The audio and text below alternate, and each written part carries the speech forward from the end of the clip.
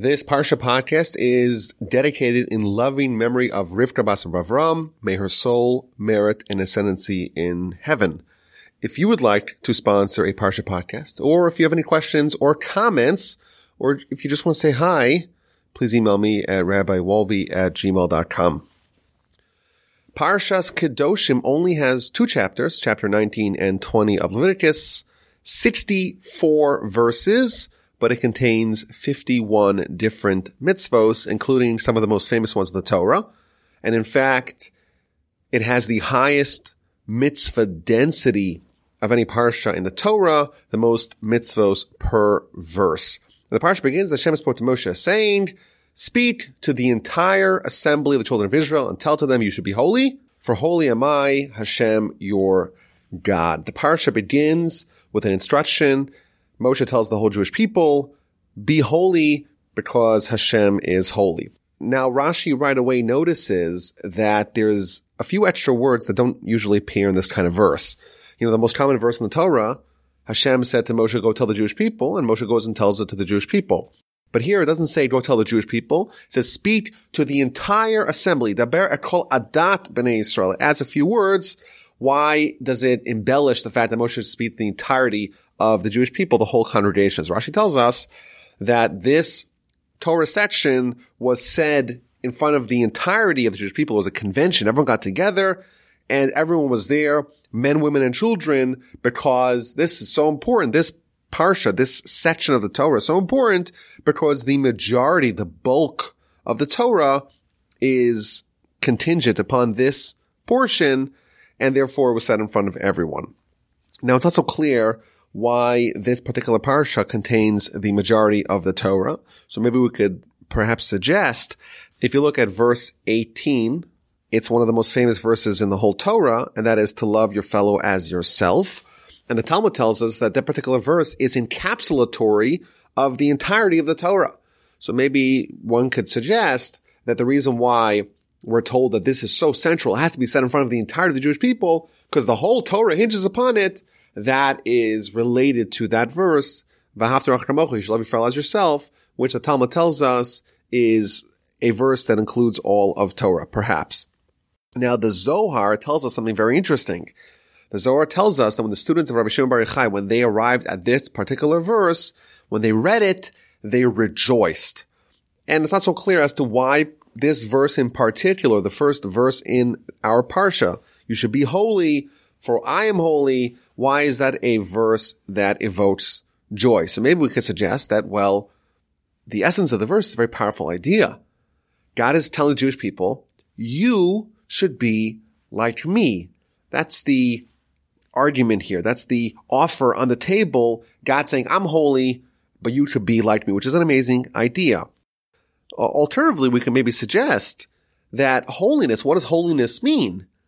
In other religions, holiness is synonymous with celibacy, with asceticism, perhaps with adopting a monastic lifestyle, going away from civilizations, living on a mountaintop, removing yourself from this world. And in Judaism, what do we see? The verse tells us, be holy, but how does it begin? Everyone get together. Speak to the entirety of the congregation of the assembly of the Jewish people and tell them to be holy. Even amidst civilization, together all as one, you don't need to eschew this world. You don't need to reject society. You don't need to live a monastic life for you to be holy. Now, what exactly does holiness even mean? It seems like it's kind of a fuzzy, abstract idea that we seem to not necessarily have very concrete, clear guidelines as to what constitutes holiness. So Rashi tells us that holiness is synonymous with modesty. Whenever someone is separated from forbidden sexual relations, that's where you find holiness. Now, there's a Ramban who kind of elaborates on this point. A very famous Ramban, maybe the most famous comment of Ramban on the entire Torah. And he kind of expands this idea of holiness while acknowledging that it's somewhat fuzzy, but he explains that that's, in fact, by design. And he introduces an interesting concept. He says, you look at the Torah, Leviticus, we've read all kinds of prohibitions, all kinds of people we can't be with intimately, all kinds of foods that are banned. But of course, there are people that we can be with, our wives. If someone has many wives, he even says you could have women that are permitted to you. And if the meat's kosher, if the wine's kosher, well, it's permitted. So what's going to be? You have someone who wants to obey the Torah, and they follow the letter of the law with precision, with fastidiousness. Everything they eat, everything that they spend their time with, everything is totally sanctioned by the rules of the Torah. But what do? Their whole life, they're immersed in pursuit of carnal pleasure, in pursuit of physical pleasure. They become, in his words, a glutton, a heathen, and all with the permission of the Torah. Everything is kosher. The women that he's with are permitted to him. The food, the meat, the wine that he's eating, it's all 100% kosher. What do you have? You have someone who is a total glutton, but it's all with the permission of Torah. And therefore, says the Ramban, what does it mean to be holy? It means to not lose sight of the overarching message of the Torah with all the details. It's like they say about the person who sees all the trees, but misses the forest. There's all these laws that we've read, but what's the bottom line message? The bottom line message is to be holy, to be someone who is oriented around pursuit of spiritual goals, the spiritual agenda, identifying with the soul, being more similar to God. Yes, there's laws, and yes, those laws are immutable. And those things are not ones that we could disregard. We can't just say, you know what, we'll follow the overarching message and disregard the laws. But we can't go the opposite direction either. We can't say, you know, we'll just follow the letter of the law and miss out in the overarching message. And therefore, says the Ramban, after the Torah delineates all the specific prohibitions of the Torah, it gives us a general rule that even when things are permitted, we should develop restraint to not be someone who is totally immersed in pursuit of physical and carnal pleasures. We should be holy. We should focus on holiness in pursuit of the spiritual agenda. And he goes on to detail. What does that mean? With respect to intercourse, he quotes the Talmud. The Talmud tells us that Torah scholars shouldn't be with their wives like roosters. And in fact, in Talmudic parlance, the rooster is considered the animal that is most submerged in pursuit of carnal pleasure.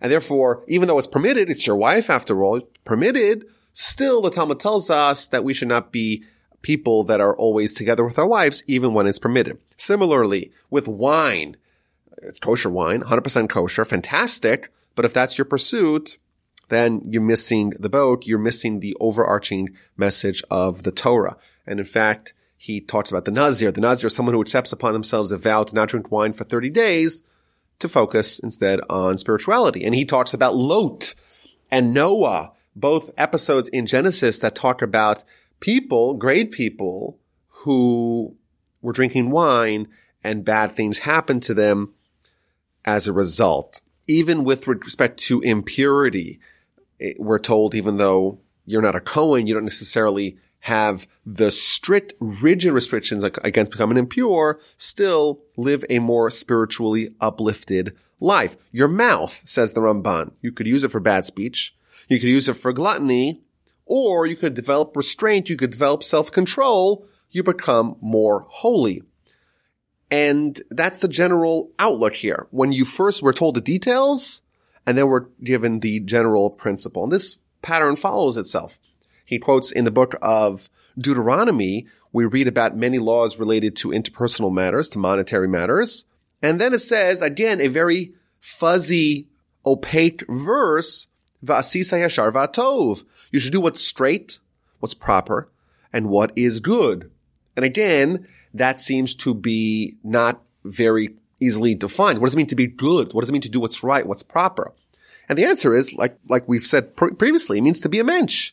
It means not to just say, you know what, I'm going to find all the loopholes that I can that are permitted by Torah. It means to act above and beyond the letter of the law, to act in a proper moral fashion, but in ways that are not detailed necessarily in the Torah. There is a line that people say that the Shulchan Aruch, the Code of Jewish Law, is broken down into 4 general categories, but there's the 5th category that's not written, and that is to be a mensch, to have derech eretz. These are terms in Hebrew, meaning to be someone who does what's right, even if it's not written specifically and explicitly. Similarly, a 3rd example of this, we have the laws of Shabbat, the 39 categories of work, all the things that are prohibited, and then we're told, tishbot, you should rest, which is a general idea, the general concept that shouldn't be lost in the details.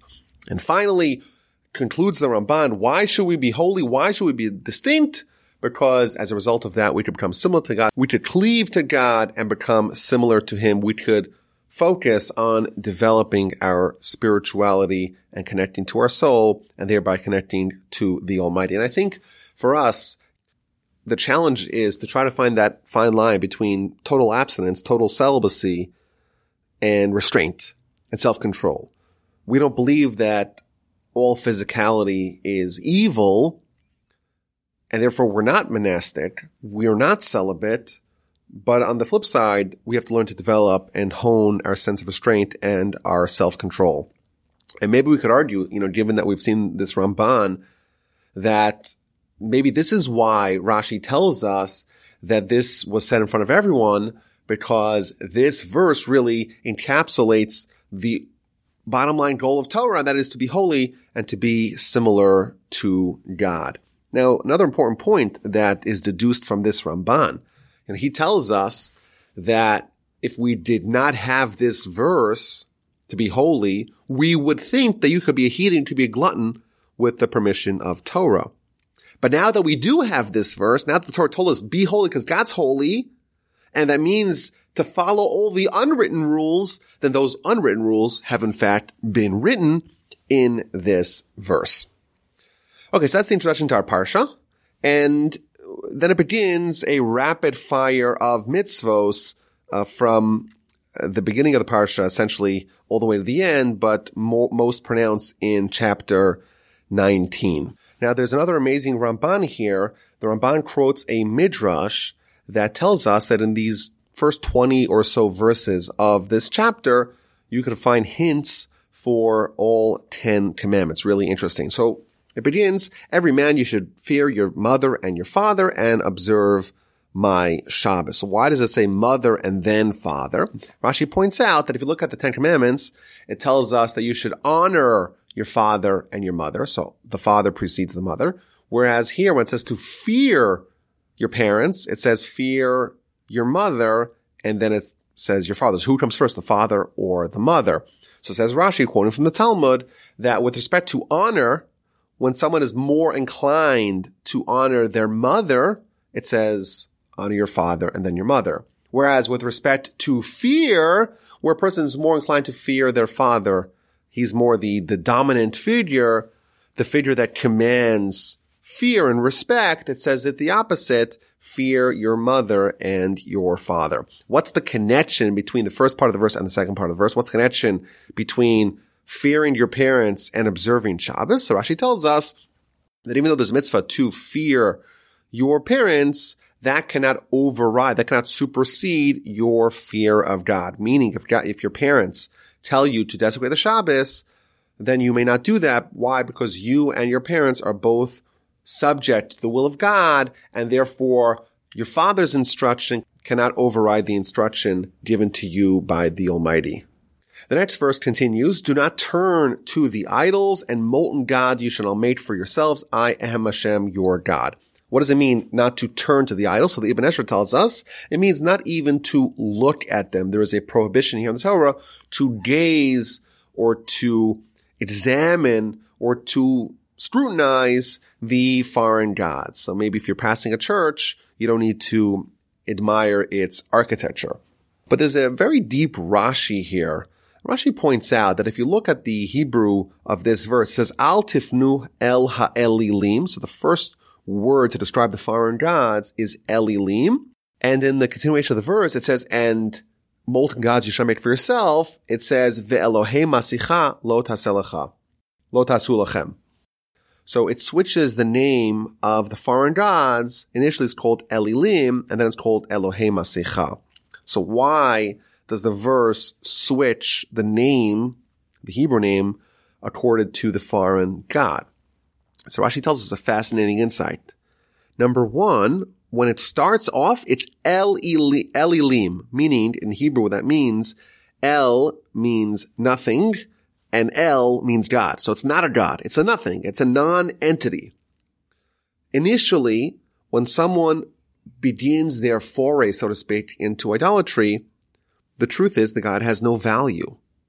But what happens once they do immerse themselves in the ways of idolatry? In effect, they're granting it legitimacy. So it begins with Elil, which means it's nothing. But after you accord it some value, it begins to absorb some value, and then it's upgraded to a Elohut, so to speak. It is given some value. So what Rashi is telling us, a very deep insight, that something that really is nothing, that really has no legitimacy, has no value, when legitimacy is accorded to it, when it is granted some legitimacy in the eyes of people, it kind of gets upgraded in their mind, and something which is really nothing becomes something. So we have to be very careful not to, on our own, upgrade the foreign gods that we, so to speak, have in our life. The parsha continues with talking about various prohibitions with respect to offering sacrifices. So we read in verse 5, 2 separate laws. Number 1, not to slaughter with the intention of eating a peace offering outside the permitted time frame. There is 2 days that you're allowed to eat it, but if you have intention to eat it on the third day, then you cannot even eat it the first 2 days. That's considered a pigul. It's rejected. In addition, there is another instruction that when we slaughter that particular sacrifice, it has to be slaughtered with active intention. If someone slaughters it and they're just practicing, they're not actively thinking about fulfilling the mitzvah and offering the sacrifice, then that becomes invalid. And then verse 9 and 10, we read about various gifts that are given to the poor. So first we read about the payah. If someone has a farm, they have to leave the corner of the field unharvested and give it to the poor. So the poor are allowed to come harvest that corner of the field. We read about leket. Leket is when someone is collecting their harvest and 1 or 2 of the stalks fall, then you're not allowed to retrieve it, to leave it for the poor to collect. Whereas if 3 stalks fall, that's significant enough that you could collect it yourself. In addition, we read about the underdeveloped grapes that don't form into clusters. Those must be left for the poor to harvest. And finally, the fallen fruit of the vineyard is likewise given to the poor.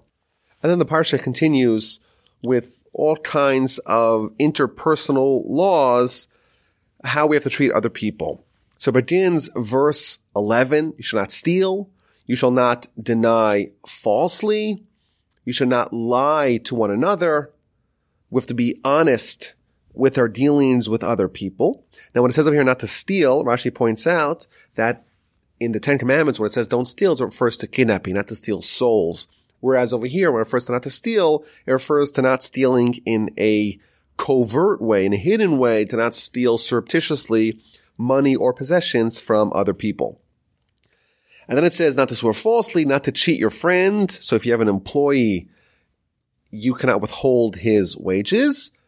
It continues not to steal in an overt way. So there's 2 separate ways of stealing money, either in a hidden way or in a revealed way, like a mugger. That's another prohibition. Don't delay in paying your day laborers. If you have someone that does work for you and they're supposed to be paid every day, you cannot pay them late. You have to pay them right away. Don't curse a deaf person. Don't place a stumbling block before the blind. So if there's someone who's blind, you could just stick something in their path and they'll trip over it. But Rashi tells us this refers not only to actually tripping a blind person, but also anyone that is blind, quote unquote, to any area. They're ignorant of that area. Don't give them bad advice in which the recipient is blind to. in a way that you'll benefit from it. So someone is not sure about this investment and you could give them bad advice, but they'll never know. Don't give them such advice. Don't place a stumbling block before the blind. And that verse, which is verse 14, it concludes, you shall fear Hashem your God, I am Hashem. Meaning, Rashi tells us that God, of course, knows what we're thinking. And therefore, even though other people don't know, he does know, and we cannot hide our true intentions from him. Don't corrupt judgment, neither by favoring the poor, nor by favoring the rich. There may be someone who's rich and powerful. You may say, you know what, I kind of have to, as a judge, I have to kind of favor them because after all, they're rich and powerful. That, of course, is corruption. But even if I'm favoring the poor, the less fortunate, that too is corruption of judgment. And there's a very deep counterintuitive point here. When someone's poor, we may feel like there's an injustice here. Why is this person poor and that person rich? And today in modern society, there's a term called income inequality, which seems to imply that in a fair world, there will be income equality. We don't believe that. We believe that the Almighty is in charge of determining what people get and how much they get. And therefore, when someone has a lot and his neighbor has a little, we say, well, that's the act of God. God determined who should have what and how much they should have. And therefore, me coming to right the wrong, me coming to even the balance, me coming to create equality is in effect me saying, I don't believe in God. I'm rejecting what he did. He did something wrong, so to speak. I'm going to fix what is corrupted. And that's the problem. The problem is that I can't do that in a way that goes against the Torah, because in effect, what I'm doing when I try to right that wrong is that I'm rejecting God's oversight and God's justice. And the verse concludes, you should judge with righteousness. So don't pervert it, not this way, not that way, judge with righteousness. Rashi tells us this also means to judge other people favorably. If you see someone who's behaving in an ambiguous way, and you could either view it charitably, that maybe they're doing something righteous, or you could judge them negatively, judge them favorably. And of course, there's many stories about this, and one particular one in the Talmud that I always like to share when we talk about judging favorably. This is the Talmud, the book of Shabbos 127b. It gives a story regarding someone who was in a superlative way judging other people favorably. And tells a story of a man who was hired to work for 3 years.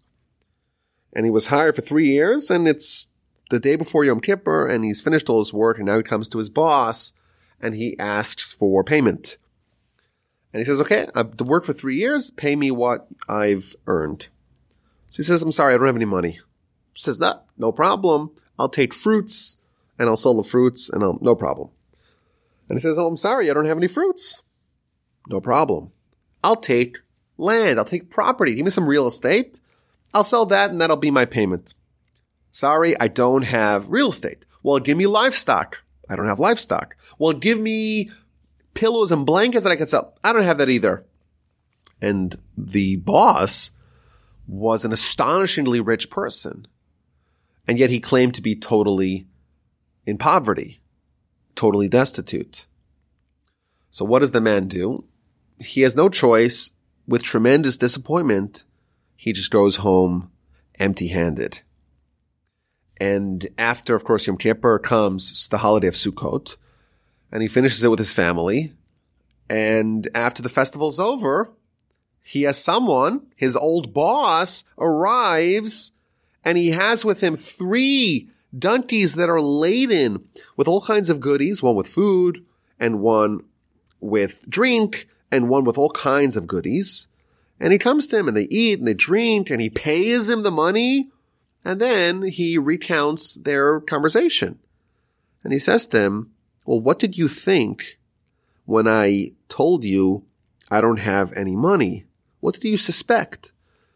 So the laborer responded, I suspected, well, maybe you had a cheap deal. You had a business initiative that was available, and you used all your cash on that. Well, okay. Well, when I said I don't have any livestock, Well, I thought maybe you lent it out to some other people. Well, when I said you had no property, what did you suspect? I said, well, maybe you gave it to sharecroppers. And when I said I have no fruits, well, what do you suspect? Well, I said, well, maybe I suspected that you didn't give tithing for it. And when I said I don't have pillows and blankets, what do you suspect? I said, well, maybe you made a donation of all your possessions to the temple. So each one of these items that the person said they don't have, even though on the surface they appear to be incredibly wealthy, the laborer judged them favorably. And he concludes and he says to them, you know what? I'm swearing on the Torah that indeed everything that you said was true. I donated all my money to the temple coffers because my son, he wasn't studying Torah properly. And eventually I had that vow annulled. And just like you judged me favorably, may the Almighty judge you favorably. And the backstory of this interesting exchange is that we actually know the identity of these people. The owner, the boss, was the great Rabbi Eliezer, who was one of the greatest sages of the era. And his laborer was someone who at the time was a total ignoramus, but someone who did have sterling character. And that is, of course, the great Rabbi Akiva, who began his life as a simpleton, but a simpleton nonetheless with great sterling character traits, judging other people favorably. And he, of course, became the greatest sage of his era, a student of Rabbi Eliezer, and, of course, the primary individual responsible for transmitting the oral Torah to the next generation when everyone came after the great sages in that era. Now, incidentally, there is a line from the Baal Shem Tov. The Baal Shem Tov, he talks about the story of King David. King David, he had an episode with Bathsheba where technically he was allowed to take this woman, but really it was improper because she was someone else's. And Scripture tells us that the prophet Nathan came to rebuke David for his activities, and he rebuked him in an indirect manner. He said to him a story about two men of the city. Oh, there's a rich man and a poor man. The rich man had all kinds of sheep and cattle. The poor man had only one small animal. And the rich man came and kind of seized the animal from the poor man. So David got all mad and says, that person has to die. And then the prophet Nathan told him, well, you're that man because you had everything. And this other guy, Uriah, had nothing, just his wife, and you took it from him. So the Baal Shem Tov said that how are people going to be judged in the future?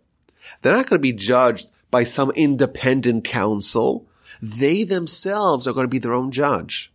But they're going to be given a picture of someone else, as if it's kind of a straw man, as if it's someone else who did the sin, did the crime, and they're going to be forced to judge someone else. And exactly how they judge someone else is how they themselves are going to be judged, because that other story that's presented to them is a replica of what they themselves did. And however they choose to judge others, that's how they indeed will be judged. So another important law here, and that is to be righteous with how we judge people, both as an actual judge in a court, but also in the court of how people view each other and how we ascribe righteousness or wickedness to other people's behavior. Verse 16, you should not be a gossip monger among your people, and don't stand idly when your brother's blood is being shed. I am Hashem. So this is referring to someone who speaks Lashon Hara, who speaks slander or gossip, who's a peddler of gossip. Rashi tells us, don't speak evil about other people, and don't stand idly when your brother's blood is being shed. So Rashi tells us, what does that mean? If you see someone drowning, or if you see someone being attacked by robbers, by animals, don't stand idly and do nothing. Try to save them. What is the connection between these two parts of the verse? So perhaps we could say that, of course, we are encouraged, we are exhorted to not speak Lashon Hara, to not speak evilly about other people. However, we cannot do that if our brother's blood is going to be shed. Meaning that if someone's about to engage in a business relationship or even a marital relationship with another person, and we know damning information about the person that they're going to hitch their wagons to, we cannot stand idly when our brother's blood is being shed. We have to speak Lashon Hara. In that instance, we have to inform the party that this is probably a bad idea. This person's a crook. This person has bad character, whatever it may be. We cannot stand idly. In that instance, that's a time where we must share the negative information to prevent the catastrophe from happening. Don't hate your brother in your heart. You shall reprove your fellow and not bear sin because of him. So verse 17, a really interesting verse here. Don't hate your brother in your heart. You shall surely reprove your fellow and don't bear a sin as a result of him. So what does this mean? What does it mean to not hate your fellow? So the Talmud tells us it means don't go 3 days without speaking to someone. What does it mean to hate someone? It means the parameters of that are that if someone that you're normally accustomed to speaking to and you go 3 days and you don't speak to them for 3 days because you're mad at them, that already renders you someone who hates them. And that's a problem. You cannot hate your brother in your heart. But these 3 parts of this verse don't seem to really have a connection. Don't hate your brother in your heart, reprove your brother, and don't bear a sin as a result of that.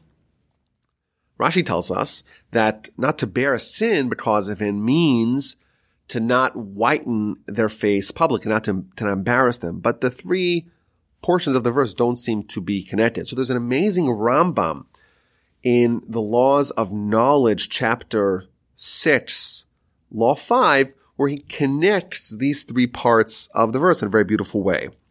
So he tells us, the beginning part of the verse, don't hate your fellow Israelite, your brethren in your heart. If you hate someone internally, then you are transgressing a prohibition. If I hate someone, but I tell him I hate you, maybe it's a problem, but I'm not actually transgressing this verse. It's only when I harbor the feelings of hatred, but I don't share it to them.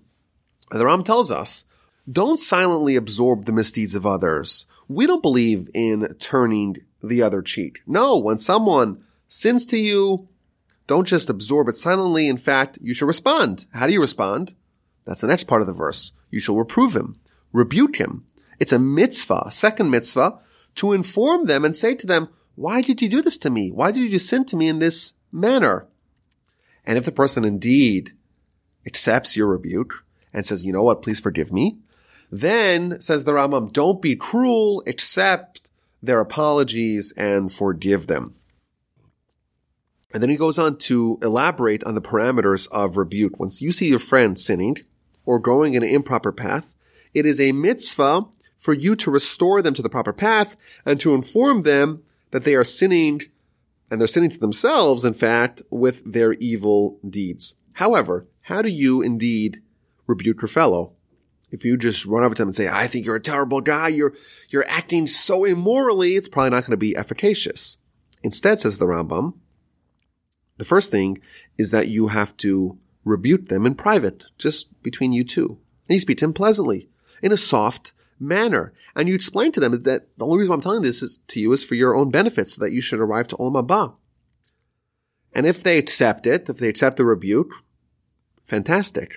But if not, you rebuke them a second time, a third time. You consistently rebuke it. And you're obligated, says the Rambam, to rebuke them until the person gets so sick of you and hits you and says, I will never change. Only at that point are you absolved from responsibility to rebuke them for their misdeeds. Now, what if someone has the ability to rebuke others, but they don't do it? Then, says the Rambam, again quote from the Talmud, and you are complicit in their sin, and there's a portion of their sin that is ascribed to you. And then the Rambam brings in the third part of the verse. And he tells us that when you rebuke someone, don't do it in a way that you'll embarrass them. Don't whiten their face with shame when you embarrass them, because then you're trying to do a mitzvah, but in fact you're doing a sin because you're embarrassing your fellow by rebuking him either in a public way or in a way that's going to cause him pain. And don't give him a nickname. And he quotes the Talmud. The Talmud tells us if you whiten your fellow's face publicly, you lose your portion in Olam Haba. He quotes the other Talmud that says that we cannot even embarrass someone, even if it means potentially giving up our own lives. We have to rebuke them in a sensitive way, in a respectful way, in a way that will actually prompt them to rectify their ways. What if the person is not capable of hearing your rebuke? Well, in that case, it's a mitzvah, it's a ways of the pious, says the Rambam, to forgive them silently, forgive them in your heart, and not rebuke them. So an amazing mitzvah here, and that is to not hate your fellow in your heart, but instead to try to resolve the underlying cause for that friction by telling them in a very gentle way, but maybe in a firm way as well, that their activities, that their actions are improper, and to try to coach them to rectify their ways. Verse 18, maybe the most famous verse in the whole Torah, don't take revenge and don't bear a grudge against members of your people. Ve'ahavta l'reacha kamocha ani Hashem. You shall love your fellow as yourself. I am Hashem. So first of all, the verse begins with two different words for revenge. Don't take revenge and don't bear a grudge. Rashi explains that these are two different kinds of revenge. The first kind of revenge is when someone does something bad to you, you do something bad to them in response. The second kind of revenge, which is bearing a grudge, is someone does something bad to you and you don't do something bad to them in response. You say to them, I'm not going to do something bad to you in response. I'm not like you. And that shows that even though you're not behaving in a vengeful manner, but you're still bearing a grudge, you're still angry at them, you haven't forgiven them. Both of them are prohibited by Torah law. Now, the commentaries tell us, so the Chinuch, for example, tells us, that revenge is illogical and lacks faith. Why? Someone does something bad to you. In essence, we believe that the Almighty allowed that to happen and maybe even caused that to happen.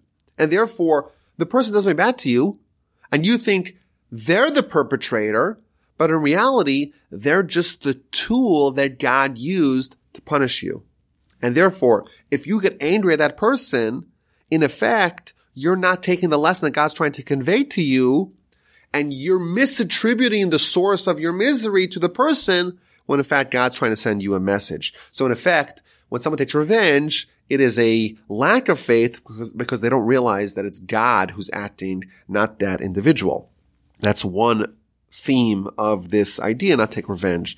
The Rambam tells us something fascinating. He says, when someone does something bad to you and you take revenge, it's prohibited and it's a very terrible thing and you should forgive them, because reality is that when someone does something bad to you in this world after all, it's trivial. The only thing that really matters is the spiritual world, the world that we're trying to earn via our behavior. And therefore, it's not worthy for me to take revenge when someone does something bad to me here. Take revenge because then I'm ascribing value to this world. And the Kli Yakar, one of the commentators in the Torah, tells us an analogy, a parable of children. Children are playing. They're playing with blocks. They're playing with balls. And what happens, and this is common, I would say, in households with more than one child builds a nice Lego edifice, letter structure, and the other one comes and kicks it down. So what happens to the first child? They go crazy. They start crying. They start screaming. And they start getting violent, start fighting back.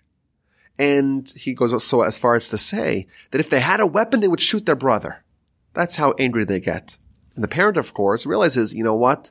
It wasn't nice what the child did to you, but it's not worthy, doesn't merit, doesn't justify that you go after and attack them, you hit them, you kill them, even if you had a weapon. Because you realize that, there's proportionality. This is a child's game, some Lego. Yes, it's important. Yes, it's something that you're playing with, but it's not the end of the world. That's what it's like with us. We're like children, really, with respect to God. God's our Father, and we're like children. And we get consumed with this world. Someone does something bad to you. They cheat you in business, whatever it may be. And we get so riled up and angry about it, but God's telling us we're like children with respect To him, this is all trivial, doesn't really matter so much. It's not worthy to get so angry and to try to lash back at them. So two ways to understand this idea of what it means not to take revenge, even though we may be deeply inclined to do it. And revenge is a dish best served cold. And even the Mesilas Yesharim, the path of the just, the way of the upright, tells us in chapter 11 that revenge is sweeter than honey. Still, it's prohibited and we should not do it. And the verse concludes, you should love your fellow as yourself. Rashi quotes the saying of Rabbi Akiva. This is a major principle of Torah. The Talmud tells us, the book of Shabbos, page 31a, there was a potential convert, came to the great Hillel. I want to study all of Torah while balancing on one leg. He says to him a reformulation of this verse, that that you hate, don't do to your fellow, which is again a reformulation of this verse. That's all of Torah. Everything else is commentary. So obviously there's something very important here being conveyed in this mitzvah. And of course there's a lot to talk about, but I think one of the most simple questions that we can ask is, well, I'm me, and my neighbor, my fellow, is someone else. How could I possibly love him as much as I love myself? Doesn't seem to be reasonable. So maybe there's a few ways to answer this. One of the ways is that when it says, V'ahavta l'reacha kamocha, love your fellow as yourself, it doesn't mean with the amount of quantity of love that you have to yourself. As much as yourself. It doesn't say as much as yourself. It says as yourself. And perhaps what it means is that just like when we have self-love, like all healthy people love themselves, they love themselves not because they were commanded to do so, not because there was a mitzvah to do so, just simply they love themselves because they love themselves. Don't love your fellow and say, you know what? I really can't stand the guy, but the Torah says it's a mitzvah to love them and I'm going to love them. No, you have to foster genuine love for your brother just as you love yourself. Not as much, but just for the same reasons why you love yourself, you should love your brethren, your fellow. Maybe a more advanced answer to this question is found in the Talmud. You know, again, this verse doesn't seem to have necessarily a flow to it. Don't take revenge. Love your fellow as yourself. What's the connection between the first and second halves of this verse?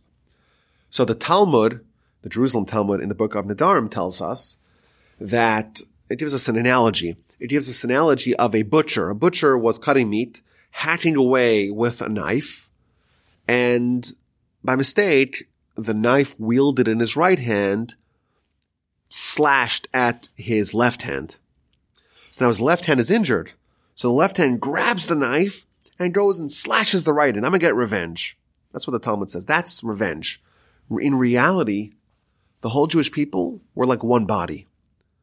And therefore, it's not logical, it's asinine for me to take revenge because I'm just causing more self-harm. The person did something bad to me, but does it make sense to take my right with take the knife now back to my right hand and go attack the other hand, the perpetrating hand? That's what it means to take revenge. When we're told to not take revenge, we're told to recognize that our brother is really a part of me. And according to that Talmud, there's a natural continuity in the verse. Don't take revenge. It's not logical to take revenge because you're all parts of one whole. Love your fellow as yourself, because indeed, on a soul level, you two are really two parts of one whole, and therefore it makes sense to love your fellow as yourself, because indeed they are part of you. An amazing insight from the Talmud. And then verse 19, you should observe my decrees. Don't mate your animal with another species. Don't plant your field with mixed seed. And a garment that is a mixture of combined fibers, don't mate for yourself. These are three forbidden mixtures. And Rashi tells us laws that don't necessarily make sense to us. Don't mix different species. Don't interbreed species. Don't plant different seeds next to each other. And don't wear garments woven out of wool and linen. There's a very interesting discussion here. The Rashi and the Ramban. Rashi seems to indicate that these mitzvos don't have a reason, or at least not a reason that we could easily identify. And the Ramban says, of course, there is a reason, but some reasons are not revealed to us, and some reasons are revealed to us. And the Ramban argues that when someone interbreeds species or fruits or vegetables, there's a reason for it. And he explains that the reason for not interbreeding is because, when God created the world, he created with a certain amount of species, and the species are supposed to replicate themselves and procreate and create new varieties of that same exact species. What happens when someone takes the horse, mates it with the donkey, and creates the mule? In effect, what someone is saying is God did not create enough species when he created the world. I'm going to do a better job. I'm going to improve God's creation in Genesis.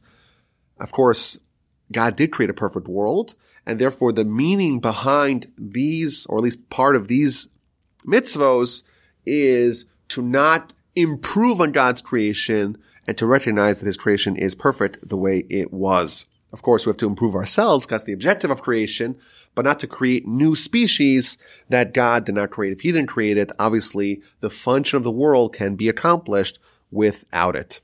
Verse 20 is a unusual and complicated case. It's talking about a woman who was a half slave and half freed, meaning she was a slave woman who was owned by two partners. One of them freed them, the other did not free them.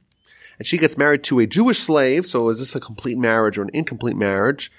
It's not a complete marriage because she's a mixed identity. And therefore it talks about what if she were to commit adultery with another person, it would not have the same severity as a fully married woman because she's not fully married. In verse 23, we read about Arla. It's a 3-year moratorium on fruits. You plant a fruit tree. For the first 3 years, you don't eat it. The 4th year's fruits must be eaten in Jerusalem. And then in verse 25, we read that it's a divine promise that you won't lose. Don't think that by refraining from the first 3 years of the produce, you're going to lose out. God promises that you're not going to lose out. Verse 26 is a very interesting verse. Lo tochlu al adam, don't eat over the blood. It's not clear what this means. Rashi tells us that there's many different meanings for this verse. In the Talmud, the book of Sanhedrin, tells us that this is an example of an inclusive verse, meaning one verse that has many different meanings. And the Talmud goes on to list 6 different laws that are derived from this one verse, don't eat upon the blood. Number 1, if you kill an animal, but it is not yet dead, you cannot eat its meat, don't eat upon the blood. Number 2, a sacrificial animal, if it has not completed the ritual processing, you cannot eat it. Number 3, a Jewish court of law that has rendered a ruling, a guilty verdict in a capital punishment case, they cannot eat the rest of the day. Don't eat upon the blood.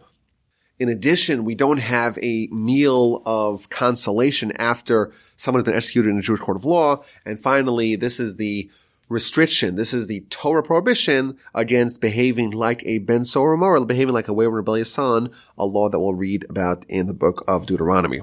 The next verse tells us not to engage in sorcery, not to be superstitious, don't practice divination, don't believe in luck, or that certain times are auspicious.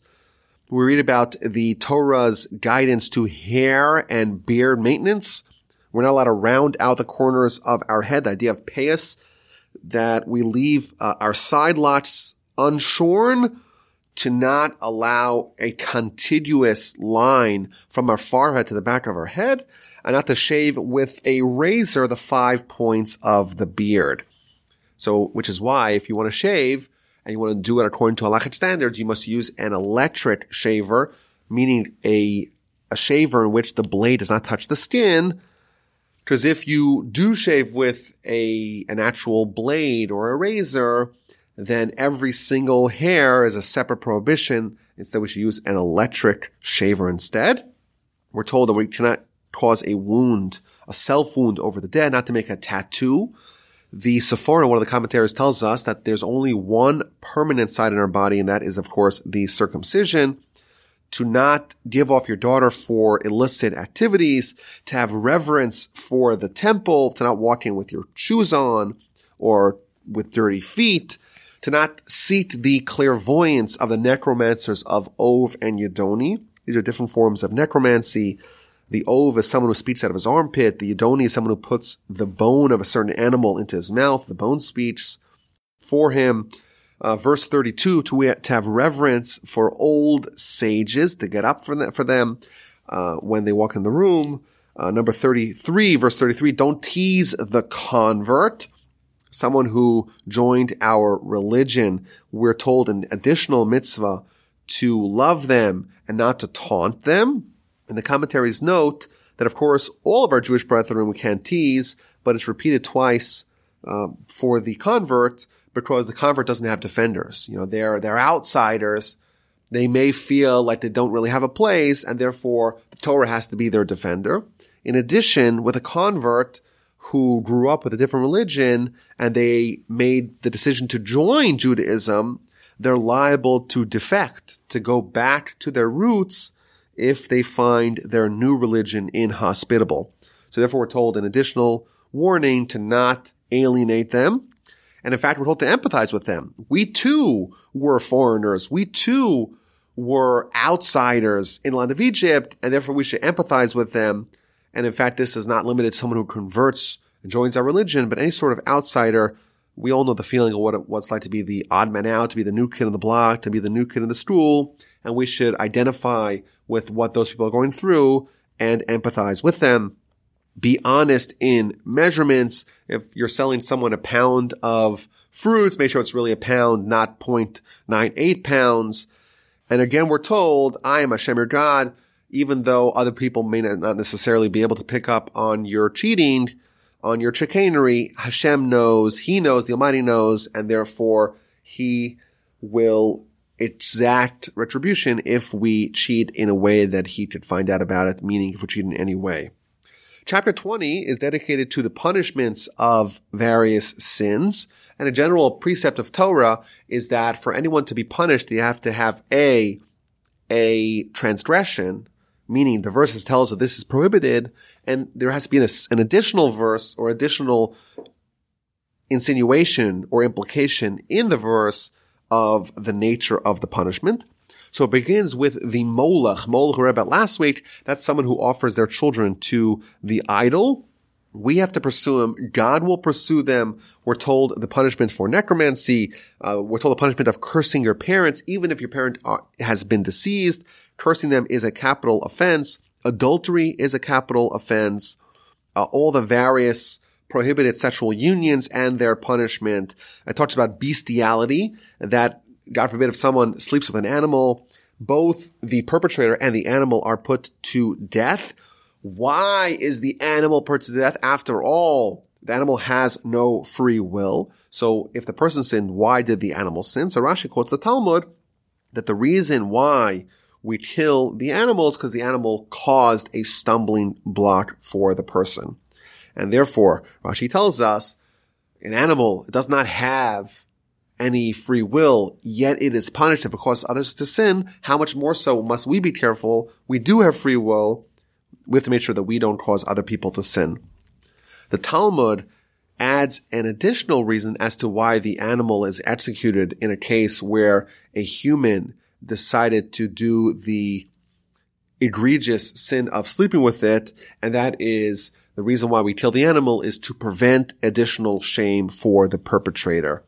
The person may have committed a very shameful and egregious sin, and they're executed for it, but every time that animal walks down the block, everyone reinvokes their sin. And that's punishment that they're not deserving of, and therefore that punishment they don't get. And after listing all the forbidden relationships, it once again reverts back to the theme of the end of last week's parsha. You shall observe all my decrees and all my ordinances and perform them. Then, if you observe the law, the land to which I will bring you will not disgorge you. Do not follow the traditions of the nations that I expel from before you. They did all these things. I was disgusted with them, and the land vomited them out. You too, I'm telling you, you're going to inherit the land. I'm going to give it to you, a land flowing with milk and honey. but you have to be separate. You have to be distinct from the ways of those other people. You should be distinguished between the holy and the unholy, between the clean and the unclean.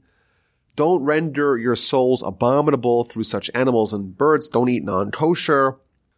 And be separate from the nations. There's an interesting Rashi here in verse 26. The verse says, you shall be holy for me, for I, Hashem, am holy. I have separated you from the people to be mine. There's a very interesting Rashi here, a very interesting conversation here. Rashi quotes the Talmud. The Talmud says that a person should not say, I'm disgusted by non-kosher food. I don't want to wear shatnez. Instead, what they should say is, you know what? I'm sure pork is delicious. I'm sure bacon's delicious. But I'm sorry, I cannot have it because the Almighty forbade it for me. Very interesting idea. Should we be desirous of cheeseburgers? Or should we be disgusted by it? Here we're told that we should be desirous and say, you know what? We have a desire, but it's not for us because the Almighty forbade it for us. The Rambam, in his introduction to the book of Pirkei Avos, the chapters of the fathers, he tells us that it really depends. With laws that we don't know the reason for them, like forbidden foods, wearing shatnez, etc., those things we have to say, you know what, we're desirous of it, but we can't do it because God said no. Whereas by laws that make sense to us, laws like the 7 Noahide laws that we would obey even if God did not tell us about them, those things we have to be disgusted by. We can't say, oh, I really want to steal. I really want to murder. I really want to do things that are evil and immoral by any society. Those things we should not be desirous of. That said, there are still those people that felt disgusted by non-kosher food. My grandfather shared a story about his Rebbe, his teacher, the great Rebbe Yerucham Levovitz of the Mir. He says he was once on vacation. He had to go for health purposes, and he was in a lodging that had in the same facility was a non-Jew. And the non-Jew was frying pork. And the great rabbi smelled it and started vomiting. He wasn't able to at all bear the smell of that forbidden and disgusting food from his perspective. I think regardless, it's a very deep insight that we should at least adopt the notion that some things are delightful, some things are desirous. We would love to do them, but we can't because the Almighty said no. So that's a wrap. Parshas Kedoshim, be holy. An amazing list of ways for us to become holy, mitzvahs that we have in the Torah. Thank you for listening. Again, the email address is rabbiwolbe@gmail.com. I look forward to studying next week's Parsha, Parshas Emor, together with you all.